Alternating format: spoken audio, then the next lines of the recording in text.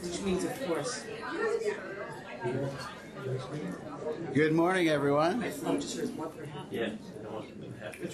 Welcome to Medical Grand Rounds today, and we're delighted to have one of our own faculty, Tim Beaver, be our lecturer for today. We thank the kitchen for making some interesting grain cereal this morning. That we've had this porridge a number of times, and we're thankful to them for doing it while the culinary medicine program is on hiatus this summer. Without further ado, I'd like to bring Ed Catherwood here to tell us a little bit about Tim. Ed is an associate professor of medicine in the section of cardiology, and he is the cardiology section chief. Thanks, Rich. Good morning, everybody. Dr. Tim Beaver received his undergraduate and medical education at the University of Kansas, which is his home state. He and his wife, Kathy, came to Dartmouth-Hitchcock for internal medicine training in the late 1990s, and he stayed on to get his cardiology training with us as well. Tim left to join a practice in Kansas, completing his cardiology training, but we were able to lure him back in 2007 along with his wife, and he has since been a very valuable member of the section, and with particular expertise and interest in echocardiography, where he is the associate director of the Echo Lab. Tim has had a lot of interest in research as well as his teaching component, and most recently has become involved with Dartmouth College to develop an interesting program relevant to sports medicine and cardiovascular risk for athletes. It's a very difficult area. Lots of interesting literature in different countries as to how athletes are screened for high-risk substrates. But his talk today is about sudden cardiac death and the issue of participation screening in the high-risk subsets. And Tim, welcome. Thank you.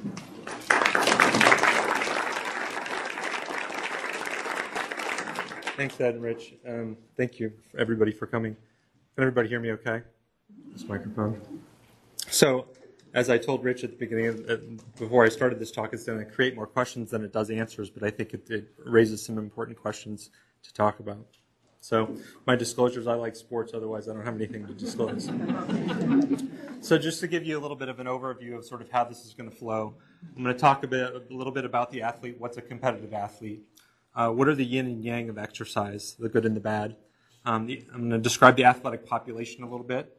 I'm going to talk about pre-participation screening and the scope of the problem of trying to screen athletes and who and what are we trying to find. Talk a little bit about Italy, not just because I like the food there, but because that's where the screening sort of nidus has started, and that versus the United States. And then delve into the athlete's heart versus the diseased heart, how the heart adapts electrically and structurally, and then sort of go beyond that and talk about the importance of having the chain of survival, a medical action plan, and a little bit about the research we're doing at the college. And then the mystery at the end is, what is the Memorial Challenge? So the competitive athlete, one who participates in an organized team or individuals for sport requiring systematic training and regular competition against others while placing a high premium on athletic excellence. So just as we go through the literature that I'm going to present, most of the stuff we're going to talk about is centered around people in the age group of probably somewhere around 14 to 15 through 25. I'm going to, at times, broaden that out because I think it's important. I have colleagues sitting in this room or watching at the VA, or we have patients that far outreach just that age group that are competitive athletes.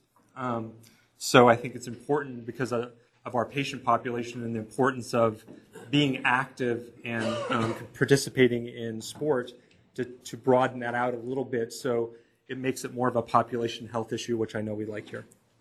So this is a diagram from The Economist from 2003, and the reason I like it is not just because I'm from Kansas and we don't believe in evolution there, right?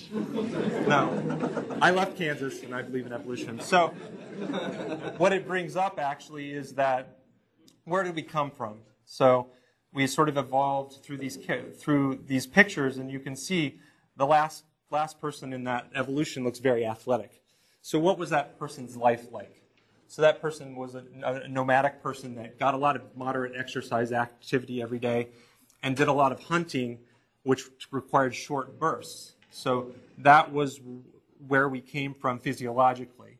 So unfortunately, if anybody remembers this, the evolution we've gotten to now is not necessarily good, which brings us back to our patients a little bit because obviously we have a little bit of a dichotomy in the United States, as you're going to see from participation in sport, that we have people have sort of fallen on the two sides of activity, either being completely inactive as our last gentleman, or being someone that's trying to be highly active like the second to last gentleman, or sometimes you have the second to last gentleman masquerading when he really eats and drinks like the last gentleman, okay?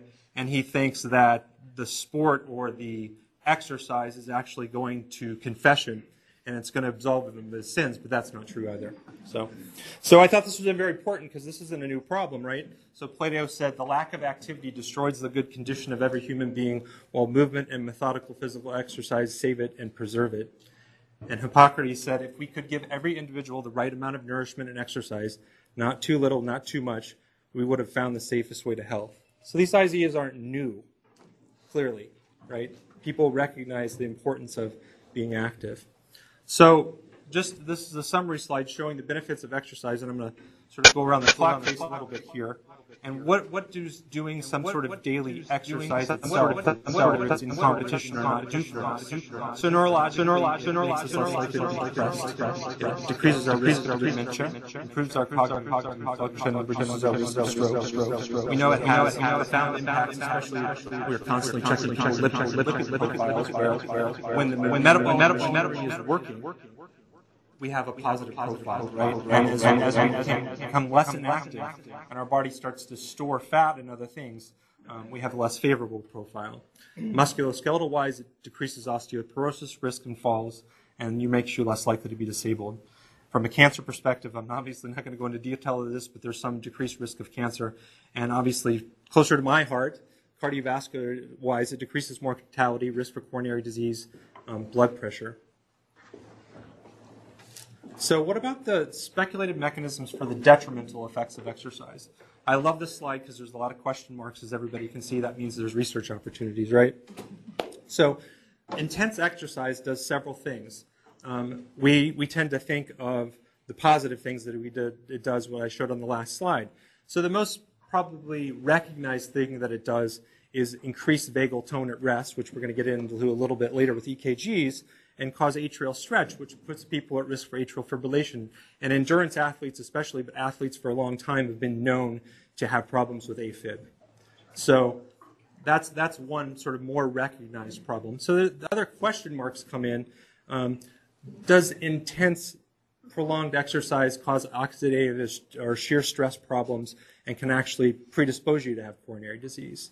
I hate to even bring troponin up because it's such a fun topic, and I have a whole separate lecture on that. But we know from multiple avenues in marathons, people drawing troponins post-marathon, that intense endurance exercise actually elevates troponin. Is there a consequence to that long term? Can that cause fibrosis? Can that cause adverse cardiac remodeling? We know from recent studies that on arrhythmogenic right ventricular cardiomyopathy, it's actually the first disease that's been shown to actually get worse with exercise, that it actually increases the penetrance of the disease by exercising more. And then other things such as dilated cardiomyopathy. So there's a lot of different speculated mechanisms which aren't completely worked out about what these ultra-endurance type activities mostly can do to your body. So why is this such a prominent topic in our society? We hold athletes up on a pedestal. We see them as the picture of health. And when something happens to one of them, someone that we see as so healthy and fit, it really, I think, is bothersome to us. So this is just a few people, famous people that have had problems. And Hank Gathers was really the first one. He played basketball at Loyola Marymount, and he was this imposing figure. And he was on ESPN. He arrested on ESPN. There's a whole 30 for 30 on it that you can watch if you're really that interested. But it had a huge impact on the world because it was the first time anybody really saw something like that happen. So there's other famous people, Pistol Pete Maravich, who played for the Celtics, played his entire career and died in a pickup game at the age of 42. He had an anomalous coronary artery. Flo Hyman had Marfan's, and she was competing in Japan and had a ruptured aorta during competition. Jerry Fisher played for the Detroit Red Wings and are arrested during a hockey game. Antonio Puerta was a Spanish footballer who arrested during a match. And there's been a lot of soccer players, so I just picked one. Anybody that follows hockey in Boston knows who Rich Peverly was. He played for the Dallas Stars after he played for Boston, and he also arrested during a game. So these prominent figures on TV, sort of the picture of health, arresting is bothersome. So a little more personal to us in the area that we have in the last 3 years, we've had probably 4 people that I know of that have had a sudden arrest. 2 were Dartmouth athletes prior to starting of our program.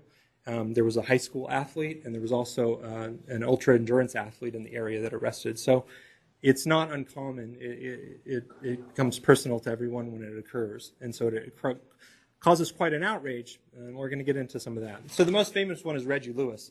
Everybody remembers this because he had sort of an event during a game against the Charlotte Hornets, and he went and saw a cardiologist in Boston who told him couldn't play. He went to see another one and told him couldn't play, and then he arrested at practice. So he's probably the most famous, at least in the East Coast anyway. So athletic participation in the general population, right, I'm going to broaden it out again, has increased over the last decade. So the young people was mostly the people that we're talking about and we're doing a lot of research on.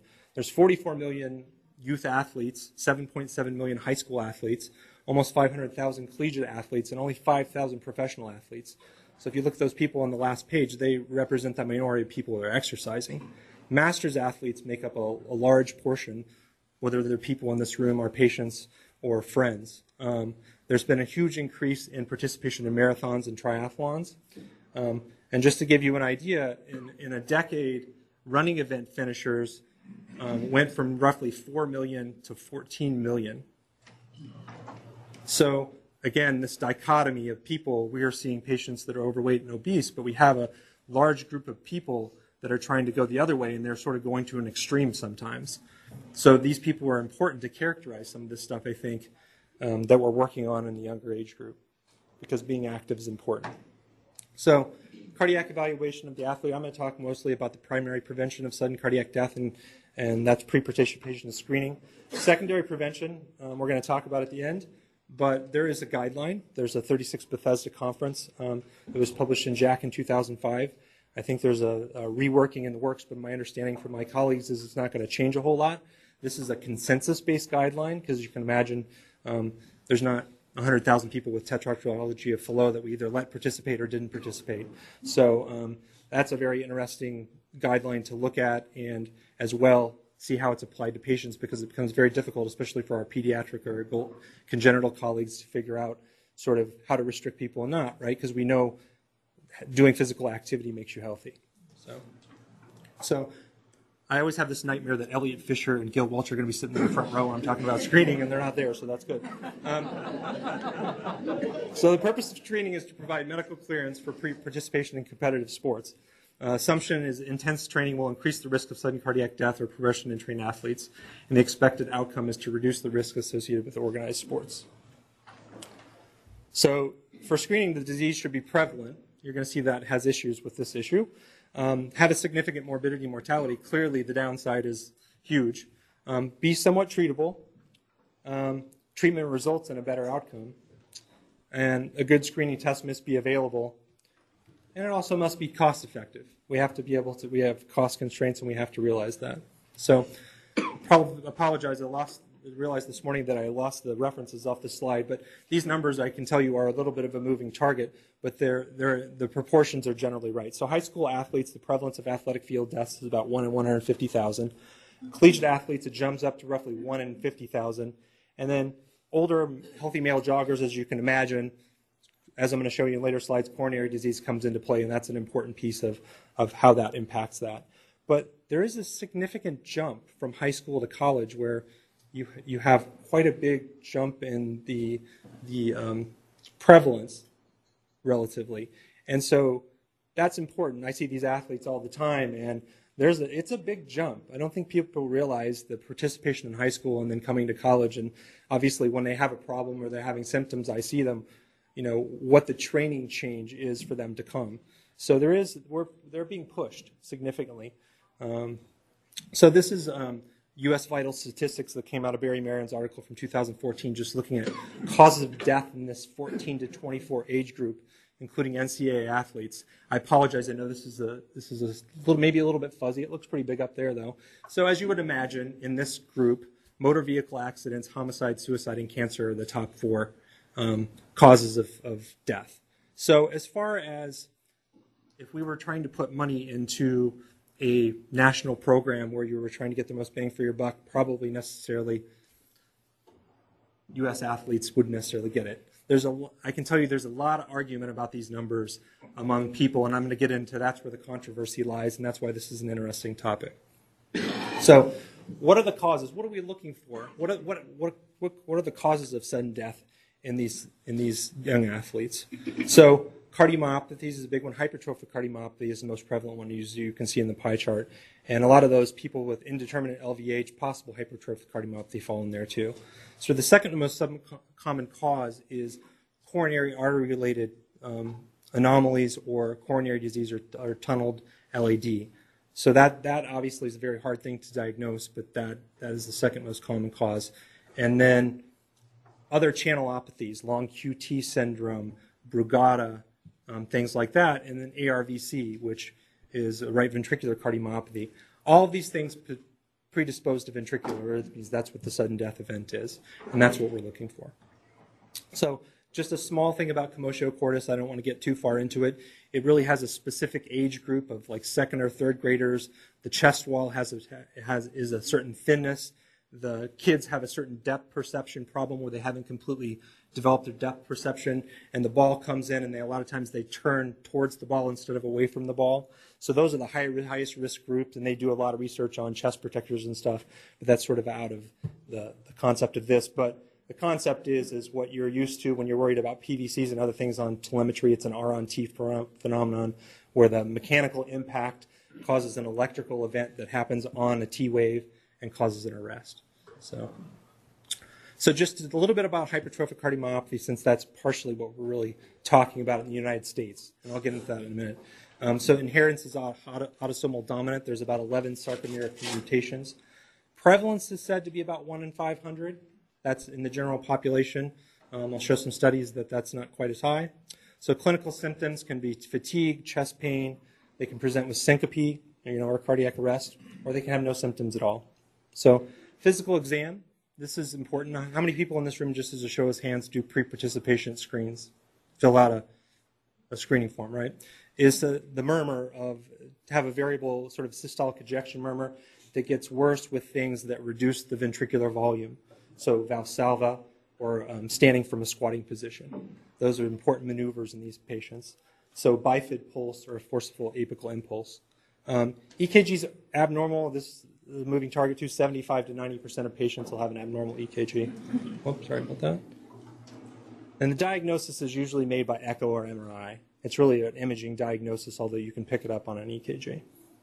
So these are the variants of hypertrophic cardiomyopathy. They don't all look, it doesn't always look the same, which can make it more difficult to diagnose. It's not always obstructive.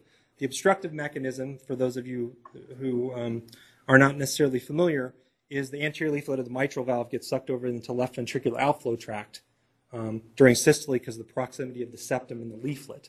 So when that happens, then you get a murmur and you get an abrupt cessation of flow, and that's what causes the murmur. And that's why if you make the ventricle smaller, it gets louder. Okay?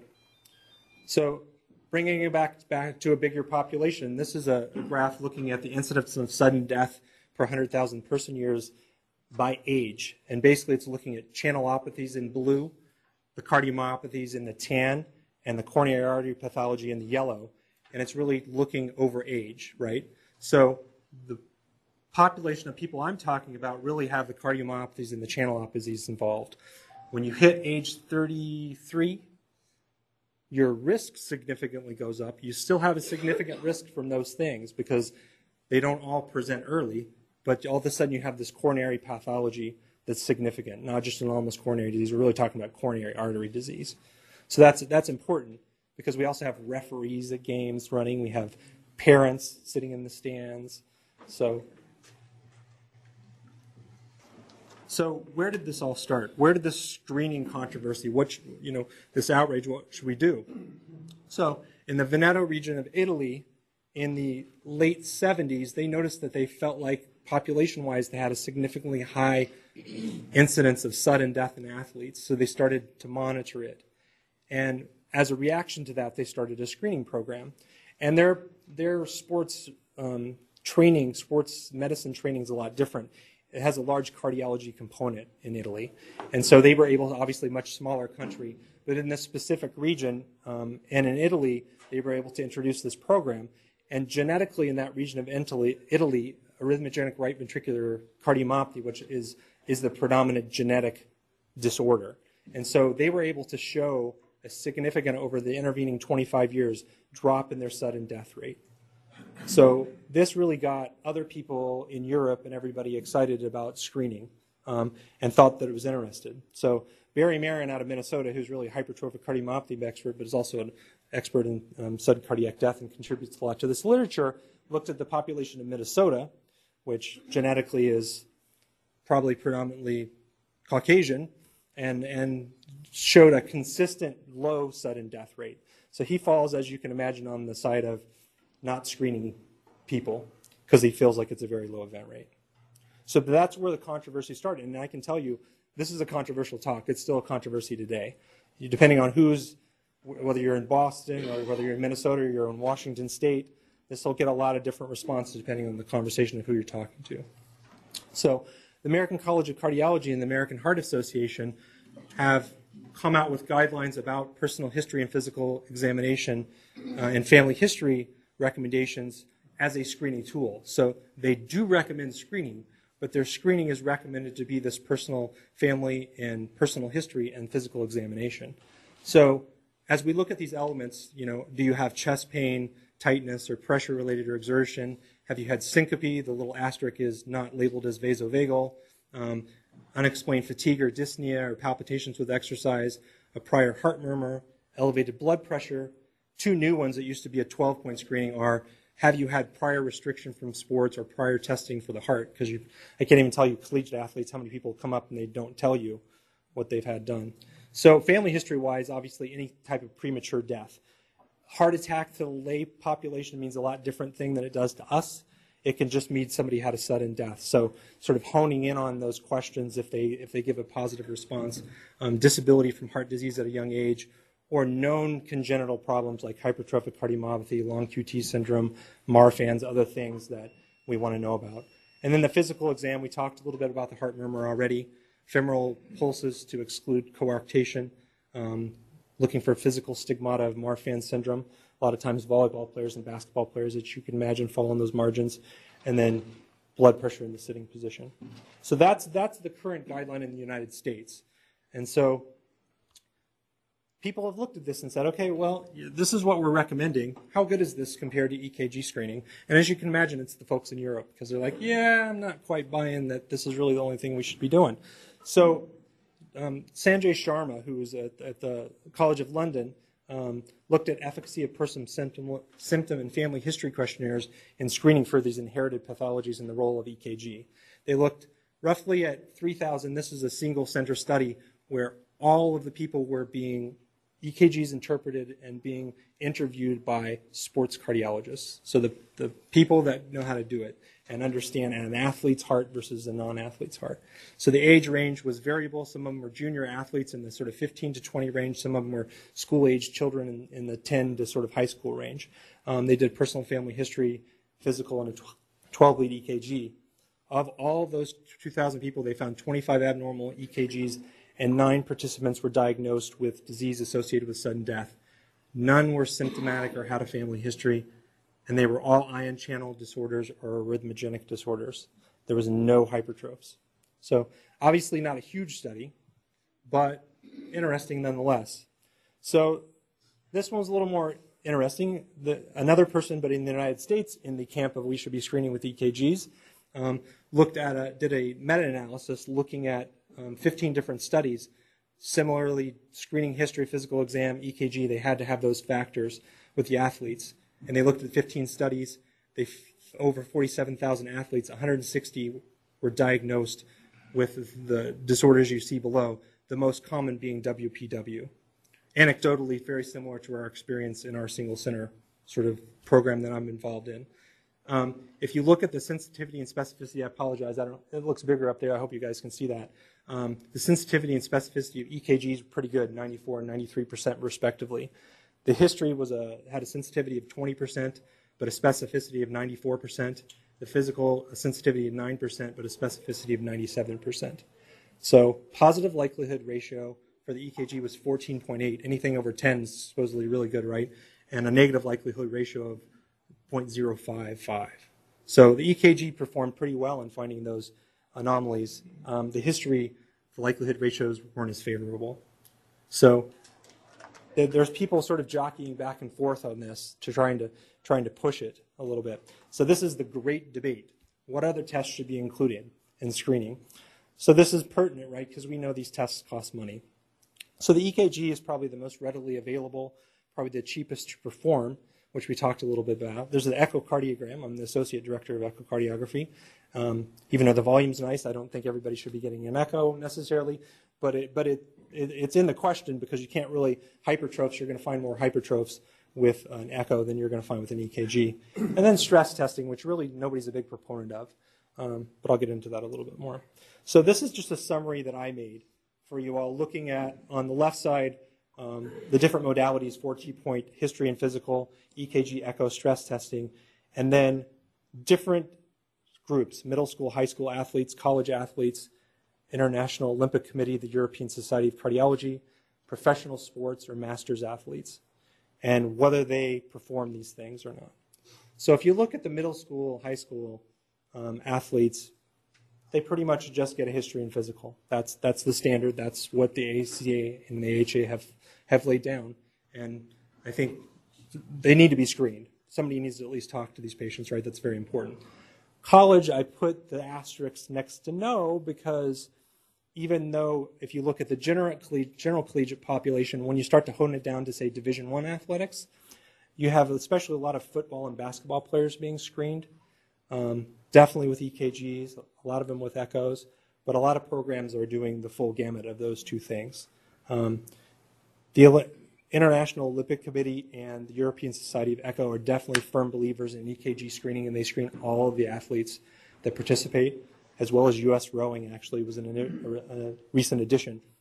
So professional sports is a little bit of a different story for me, and that's why I'm going to tell you why is because this is really a pre-employment physical. Professional sports, when you see they go to the NHL Combine or the NBA Combine or one of the combines, you may think they're going there to jump and run the 40-yard dash, but they're going there to get an EKG, an echo, and these other things. So that's different. The employers are basically taking these one and make sure they're healthy athletes, that they're going to be able to perform. They're going to pay them millions of dollars. The safety is a bonus, that they know what's going on with them, but the intent isn't the same as the rest of the people we're talking about. And then the masters athletes is a little bit of a moving target. If you look at our different societies, whether it's the American Diabetes Association or different people, I think they're falling less in favor. There's less favor for testing. It's going the other direction. But it's definitely different across the groups. So what happens to these athletes as they train? So this is where I'm going to get into, and this is just sort of a summary slide. But I think, we all know about the peripheral changes that occur in our muscle fibers. You increase oxidative capacity, increase mitochondrial enzymes, increase O2 consumption. So what happens in the heart? What are the electrical changes? What are the structural and functional changes? And that's what I think is important because it overlaps with disease. So what is electrical adaptation to exercise and about EKG screening? As we know, when we exercise, we get a lot of sympathetic outflow. The other important thing is we get parasympathetic withdrawal during exercise. That's how athletes are able to perform. That's why they have resting bradycardia, such high vagal tone. Their hearts perform very well. They don't need a lot of cardiac output in baseline. But the important thing is how much can you increase it as you exercise. And so electrically, that adaptation leads to a lot of vagal tone at rest. So this is a study out of Seattle again from Jonathan Dresner's lab, looking at the accuracy of EKG interpretation in competitive athletes. The chart on the left, I think, is important because I think for this group to understand the difference between athletes and controls. And if you look at the things that they're looking at, sinus bradycardia, sinus arrhythmia, their QT intervals, those things are related to their vagal tone. So it's very important in athletes to understand this because you can have, if you do an EKG or take a pulse on an endurance athlete, it can be in the 40s. They have the majority have sinus arrhythmia. Some of them have prolonged PR intervals. A lot of them, our tolerance for their QTC level is different. Studies have shown that athletes have longer QTs. So for a woman, 480 milliseconds is tolerated up to, and a man, 470 milliseconds. So that's different. They're going to have other differences. They're going to have changes related to their structure, which we'll talk about, but it was significantly different than the controls. The important part about this study, I think what they were trying to look at is to say, well, how are we going to do this? If we do this, can we train people to do this? So they said, okay, if we take cardiologists, sports medicine doctors, primary care attendings and residents, and we have these different diseases, and we do a screening, and we screen, and then we teach them, and then we rescreen, are they teachable? Can we reduce our false positive rate, right? Because that's why my Gil Welch and Elliot Fisher nightmare, right? The false positive rate is going to be too high. So they showed that we were trainable, which is good, right? We're trainable. So the increase in, no matter what sort of your baseline training was, if you were trained on certain criteria for the EKG, you could actually perform that out. And that also held out depending on whether you had hypertrophic cardiomyopathy, long QT, Brugada, these other things. They were able to find those things more often after training. So that's good. And there's actually a whole training set on the British Sports Medicine Journal website about EKG reading in athletes, which is very good, actually. So how has this evolved over time? I love this common theme in cardiology you guys don't really know, this whole red light, green light concept. They've used our stoplights very well. Green is good, red is bad, yellow, you're not so sure. So these things that I talked about, the high vagal tone, the sinus bradycardia is the first degree AV blocks, then early repolarization, incomplete right bundles, QRS voltage for criteria for LVH. Those are all normal findings in an athlete. Okay, those are things we just disregard. The bad things are ST segment depression, Q waves, T wave inversions beyond lead V2, QTCs that are really long, complete or left or right bundle branch blocks, pre-excitation, and Brugada patterns. So the interesting thing is that these criteria have morphed over time, and I'm going to show you in the next slide because we talked about the false positive rate being very important. The isolated things in the middle were thought to sometimes be related and abnormal. So that's part of where the false positive rate was coming from in the original screening guide leads from the Europeans. So left atrial enlargement, right atrial enlargement, axis deviation, RVH, or T-wave inversions in Afro-Caribbean athletes is something that was important, that was thought to be abnormal, that was put in this isolated box and said, the only time this is abnormal is if you have it with one of these other findings or there's two or more of them present. So what that did, well, here I was just going to show you real quick. So the hypertrophs, just because that's a sort of group we're focusing on in the United States, are not a difficult group if they have an abnormal EKG. A lot of times, as you can see from these arrows, that they have these very accentuated T-wave inversions and are pretty easy to pick up. The asterisk in the last slide was the Afro-Caribbean athlete, which can have a very abnormal EKG with these other T-wave inversions. So this was a big part of the false positive rate that kept coming up. And they think it's maybe some sort of ACE genotype with their muscle in particular. So looking at the criteria as they come along, so they went from European Society recommendations, out of Dresner's lab came the Seattle criteria, and then Sharma, who I was talking about earlier, came up with these refined criteria in the red, yellow, green light. So false positive rates in the European Society guidelines were way too high. All comers was over 20%, which was going to cause a whole lot of imaging to occur and just not be reasonable. And if you looked at it across different populations, and the reason that certain ones were broken out is because they were significantly higher. So when you move to the Seattle criteria, which changed a little bit some of the things in the mid-yellow box, you dropped it to almost 10%. Still higher in the Afro-Caribbean athletes because of this genotype that they have. And then the refined criteria Sharma came out with, they showed that you could drop it to almost 5% overall and is much more favorable. So that, from an EKG screening, is a positive thing. People are continuing to study, refining it, and able to find those things. So now let's jump gears, because echo was the other important piece, and talk about the structural adaptation to exercise in echo. So a good friend in Boston, Aaron Baggish, in his lab came out with a paper showing this, and this is really a pictorial representation of looking at an endurance versus a strength athlete, and these are sort of pure examples. An endurance athlete, because of the constant volume overload, the volume of what they're doing, and the constant heart having to deal with that volume, especially the right ventricle, they can get mild to moderate eccentric LVH and RV dilatation. They can get biatrial enlargement, and normal to slightly reduced resting LVEF, so they can sort of mimic a cardiomyopathy. They have normal or enhanced diastolic filling and other diastolic parameters, whereas the pressure overload person is going to get mostly LVH without the RV remodeling. So that's going to look very different. Normal to mildly enlarged left atrial size, normal to hyperdynamic left ventricular systolic function. So it's important to understand what athlete you're talking to, and because some of these people fall in the middle, right? Some of them are a mix of these two things. They can be endurance and have a high static component. So out of the Italian lab, they said, okay, let's just take these population of patients and look at them. Let's take our data and splay it out and look at it in sort of a scatter plot. And if you look at LV diastolic dimension, you get a nice sort of bell-shaped curve, right? And then, of course, two standard deviations, but beyond what you think is normal, you have a certain number of them that are abnormal, okay? So they did the same thing with wall thickness. Not as pretty of a bell shape, but similar finding. Although the important thing in the wall thickness, there were very few people beyond 13 millimeters. So that becomes important when you're trying to differentiate hypertrophic cardiomyopathy from an athlete's heart. And then if you look at the left atrial diameter, there's a significant number of people who have dilated those, and from the last slide you can see why. It doesn't matter whether you're an endurance athlete or a more static athlete, you're going to get some left atrial dilatation. So that's important, obviously. If we're reading an echo and you have a patient with left atrial enlargement, you don't want to get necessarily too excited about that.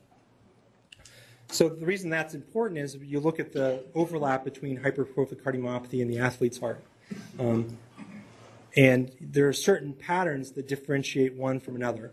The important things are sort of the unusual patterns of LVH, not this more atypical septal thickness. LV cavities being small instead of dilated. Bizarre EKG patterns like the ones I showed you. Really marked LA enlargement. From that last slide, no women in that study had an LV wall thickness greater than 1.2. So if you're a woman and you got really increased wall thickness, hypertrophic cardiomyopathy is a big concern. And if you can't sort any of these things out, they usually go to VO2 max testing or MRI or other things to sort it out. So even more important on echo, so we talked about the physiologic changes. Well, let's take a real-world group of athletes and say, what's the difference between an endurance athlete and a strength athlete? We have parameters we look at: septal thickness, LV dimensions, ejection fraction. So if you look at septal thickness, posterior wall thickness, and diastolic volume between the two, they were significantly different. If you look at left atrium volume index, as you can imagine, there's a significant difference between an endurance athlete and a strength athlete. And if you look at their relaxation parameters and their stroke volume and their cardiac index, there was a significant difference there too. So that's important when you start looking at the overlap of different diseases with the athlete's heart. Hypertrophic cardiomyopathy, we've spent a lot of time talking about. Dilated cardiomyopathy, we didn't spend a whole lot of time talking about it, but as you can imagine, these endurance athletes dilate their ventricles, and there's some overlap there as well. So LV non-compaction, a congenital cardiomyopathy where the myocardium fails to compact down into normal myocardium. The interesting thing is that people have looked at that too. So actually, as endurance athletes train, they can trabeculate their ventricles. Their ventricles can become more trabeculated. So if you look at a normal population of people and you look at an athletic population of people on echo, the athletic population has more trabeculation, making them look more like a left ventricular non-compaction patient. And then right ventricular cardiomyopathy, I think we talked a little bit about. It's thing is right ventricular dilatation and thinning of the wall. Clearly, if you have an endurance athlete, their right ventricle is going to dilate. So there's a lot of overlap, and that's where it takes someone that understands the nuances of the athlete to be able to interpret some of these studies. So this is sort of a proof of concept study. What if we could just do a 5-minute screening echo? Not send them in the echo lab for a 45-minute or an hour appointment. What if we could take our sports medicine doctors and do a 5-minute screening athlete, look at their wall thickness, look at their chamber sizes, their ejection fraction, and their valves, and can we do that quickly? So that proof of concept was done, I think it was Madison, Wisconsin, 395 athletes, 14 sports, half of them almost were female, most of them were normal findings. Interestingly, they were able to identify the origins of the coronaries, and 99% on the left main, 96% on the RCA, which is something that is really hard to screen for otherwise. They found 2 bicuspid aortic valves. Interesting, another study that found no hypertrophs. They didn't quite get to 500, right? But and no athletes were excluded from participation.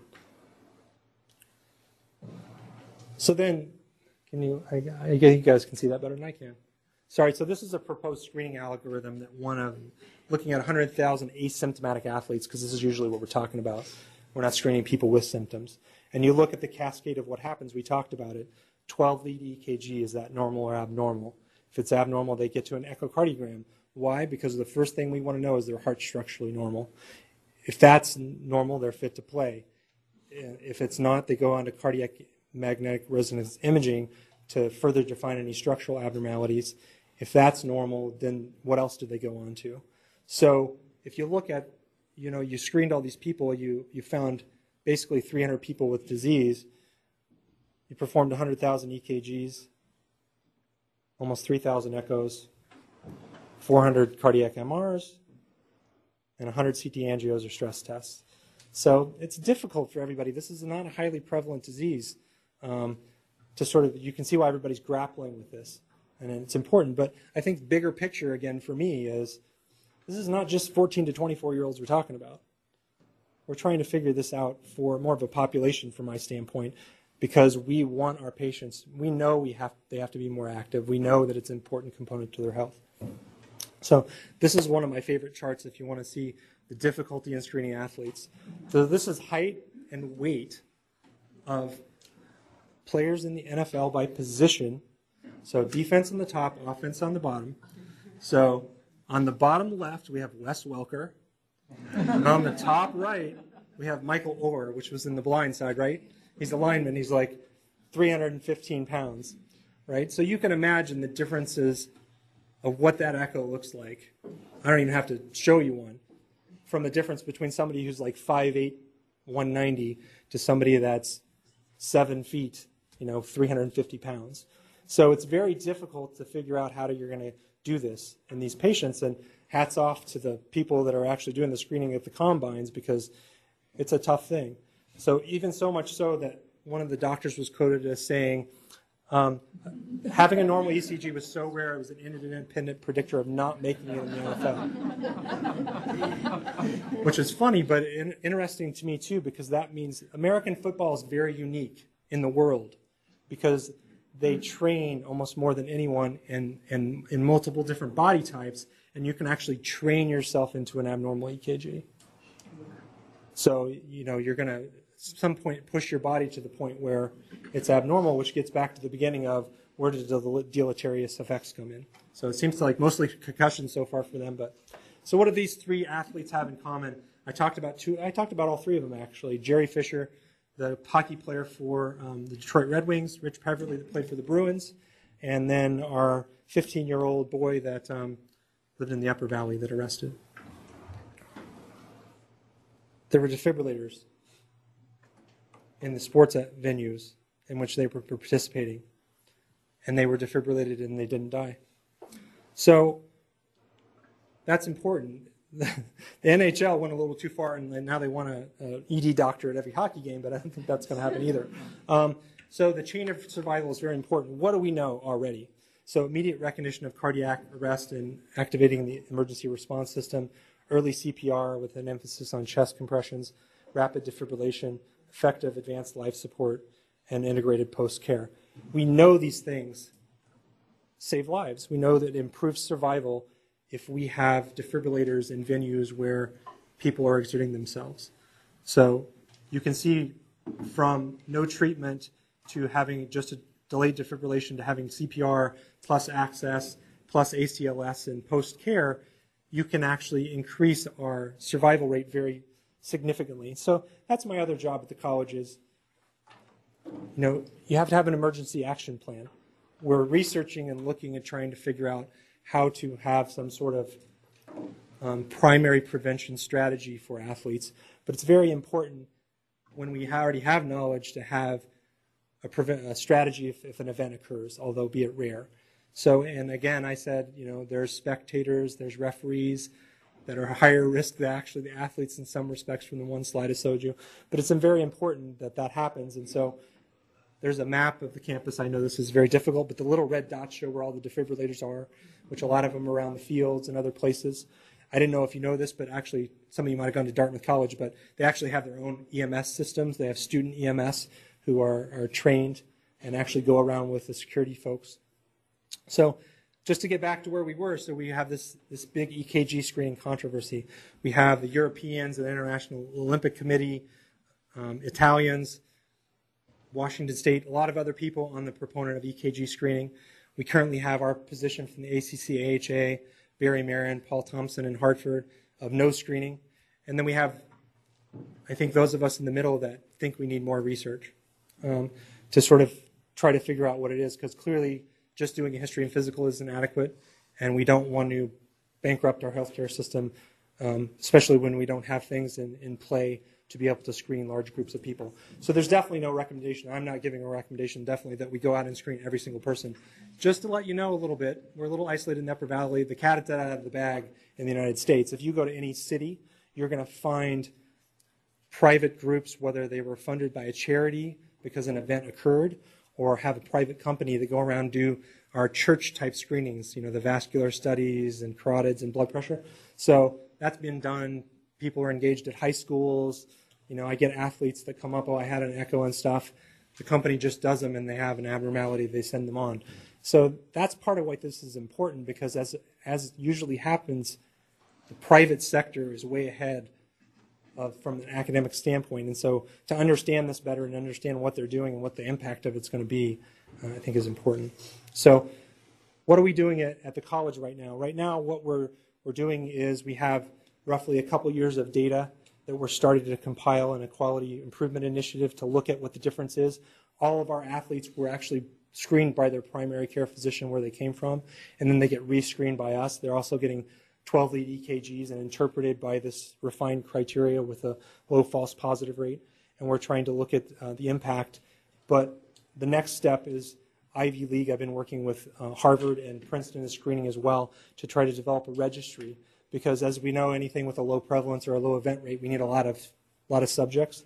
And so to try to look to see if we can form a registry to increase our number of athletes that we're looking at, so over time we can look more intelligently, try to link it to the death index eventually over time, and have some more meaningful data. So the American College of Cardiology actually has made this a focus for them. They actually have a separate section, like the imaging section or the valve section, that's a sports and exercise cardiology section, because I think as a big picture, which is what I think is, I'm very interested in athletes that I'm working with, but I have a lot of adult patients and a lot of colleagues, and I think it's important to characterize these things, and they do too, because they understand the impact of and the importance of being active on our whole population. It really is a population health issue when you come down to the end of it, although I was talking about a certain sect of it.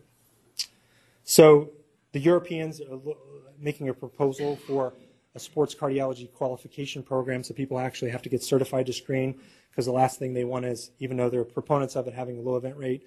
And the United States is following suit. They're looking for how we can incorporate into our training programs, how to train our cardiology fellows with some aspects of sports cardiology. So hopefully that's going to be a focus for us in the future. So in summary, sudden cardiac death is rare in an athlete. Identifying individuals for risk is difficult. We talked about the guidelines for secondary prevention if they actually have a congenital or other diagnosis. Detailed history and physical still should be performed on every athlete. mass screening with non-invasive testing like EKG, echoes, and stress is actively being studied, but it's not recommended as part of the screening process. Public education about the screening process is important. It's not possible to achieve zero risk in competitive sports. It's just not. Medical action plans at sports venues should be well thought out and AEDs readily available. As I said, basketball, football, cross country, swimming, lacrosse are the sports where they're most likely to have the event, and preparation is important. Student, non-athletes, spectators, and coaches benefit from AEDs in the locations we place them as well. So I'll leave you there. The last thing I have, what is the Memorial Challenge? So before taking any questions, actually the students, colleagues of the athletes that passed away at Dartmouth started a philanthropy in concert with the Heart and Vascular Center where they started a CrossFit event. And this happened on Memorial Day last year, or in the last couple months, where people did a CrossFit circuit. And there was 4 different levels. And believe me, anybody can participate because the goal is a personal goal. So it's something, as you can see just from the number of people who participated, but they were able to raise $35,000. So I think the hope is to grow this and continue to do it. The idea is to raise funds for research in sudden cardiac death, which I think is an important venue, but it really engaged the Dartmouth community, and I think they want to engage the community at the hospital and outside of there as well. So I'll entertain any questions if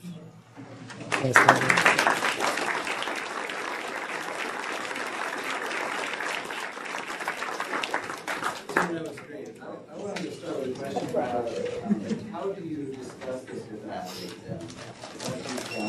What is that dialogue like in addressing the issue? There's something there that makes it less thorough. How is that? It's a difficult conversation, as you can imagine. 18, because we're screening the freshmen. Well, that's who we're screening. And you can imagine if you're 18 years old and you get dropped off at college, you're there for 3 days with your teammates and you come into a screening and you have something abnormal come up. So it's a difficult conversation, but and 18-year-olds, as those of us who had them or interact with them, know that they're not quite adults yet. So there's a lot of parental involvement. There's a lot of the visit is more of a shared visit with their parents on the phone a lot of times because they're not in the area.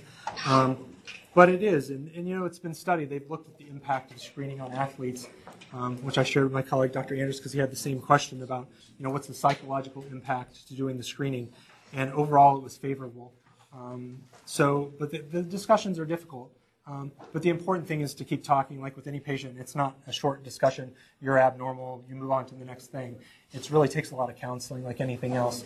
And if it's a genetic problem, getting the genetic counselors at Dartmouth involved and other things is really important. This is actually marvelous talk, but one thing that was missing was genotype. You spoke mostly entirely about phenotype. Right. We have, I think, a world-class molecular laboratory department, pathology department, and there are about 100 genes that code a lot of these diseases the causes of sudden cardiac death that we're talking about. For example, ARVC, there are 3 proteins in the intercalated disc. Have you thought of making up a special menu of genes that are involved in sudden cardiac death? Have them screened and see if you can find gene abnormalities? Yeah, I mean, that's why I gave this talk and why I generated more questions, because I want someone like you to come and ask those questions. I have not thought of that, to be perfectly honest, and I didn't know that there was that significant existence. But collaboration is sort of what I think this is about, because, you know, whether you come up with a gene array that has those significant genes and you figure out how to study that, I think that's important. It has a lot of impact as far as genetic counseling and other things, because obviously there are a lot of forms of long QT syndrome and other things that might have maybe demonstration on an EKG, but you don't know if it's actually right. You don't know if it's a pathologic problem, right? So I think it's a great idea. I think there's multiple research avenues, but any collaboration I would appreciate. Yeah. That was really excellent. And you might question why rheumatologists would be interested in this, but I see kids with musculoskeletal complaints, and a good third of them have either Marfan or Ehlers-Danlos, and I still don't know what to do with them. Obviously, if they have a family history of early cardiac event, I send them. Or if they have a murmur or any symptoms, but they mainly are just athletes that are very, phenotypically abnormal but competitive. Yeah. It's very interesting, and that's why the guideline's very interesting, because if I talk to you, you obviously interact with the Marfan's patients, you talk to our pediatric colleagues, the guideline, because it's consensus-based and the need for people to be active, they're not followed to the letter. There's this need in the population for us to be active to stay healthy, and that doesn't preclude a Marfan's patient. They need to somehow stay active, and we really don't know what the impact, if they don't have a phenotypic expression, if they don't have aortic dilatation or these other things, to restricting them from participation, which is obviously another goal and why the false positive rate you want to be really low. So I think that it's an important group of patients. And I think that's why it's an important, this aspect of athlete care is multidisciplinary. Ortho is the most common, I said in my interview for the college people, ortho is way more ever present than I need to be. If I do my job, I sit on the sideline and the athletes don't ever know me. So that's what I hope for. So where does the low-risk level of activity lie for these people? I mean, should they be doing nothing? No. It's things like golf, badminton. There's a whole, I don't have it in this particular talk. There's a whole chart that shows in the guideline that shows static, active, dynamic component and the static and active component and where the recommendation falls for that particular patient. But say people that play golf don't need to be screened at all. So unless you're Tiger Woods, they're actually working out. But it is very interesting. But again, they're consensus-based guidelines. And so, there's people that you can shock you. This is not me disclosing this because he's not my patient. But say, for instance, Shaun White. Shaun White grew up, couldn't participate in any sports because he had a congenital heart disease diagnosis and took to skateboarding because they wouldn't let him participate in anything else. He's an Olympic athlete. We know very little about these patients because of this consensus-based guideline. And so I think that's also why the ACC is so interested in sort of starting this section, because there's multiple different groups of people that benefit from ongoing research, because we know no matter who you are, you need to stay active and healthy. So you mentioned some of the negative impacts of 10 sessions with left ventricular fibrosis. Have there been any follow-ups? Professional athletes, what do their hearts look like later? Yeah, so there's an ongoing study. That Lagersh that came up with a screening algorithm, he has a paper that shows specifically MRI gadolinium enhanced sort of septal fibrosis that can occur with endurance athletes. My colleague Aaron Baggish at Harvard is involved in a study where they have this group of people that are running from California to Maine, and they're MRIing them before. And because they're running like 50 miles a day for a prolonged period of time to get here, and they're re-MRIing them afterwards. So there's people that are sort of have funding to continue to look at this, because I think it's important. We have a group of our population that really want to push themselves, and at one point it's hard for us to counsel them. Do you know that that's going to put them at risk? We don't know. So it's very difficult. Can you flush out the lower right-hand corner of your table about stress testing in masters athletes?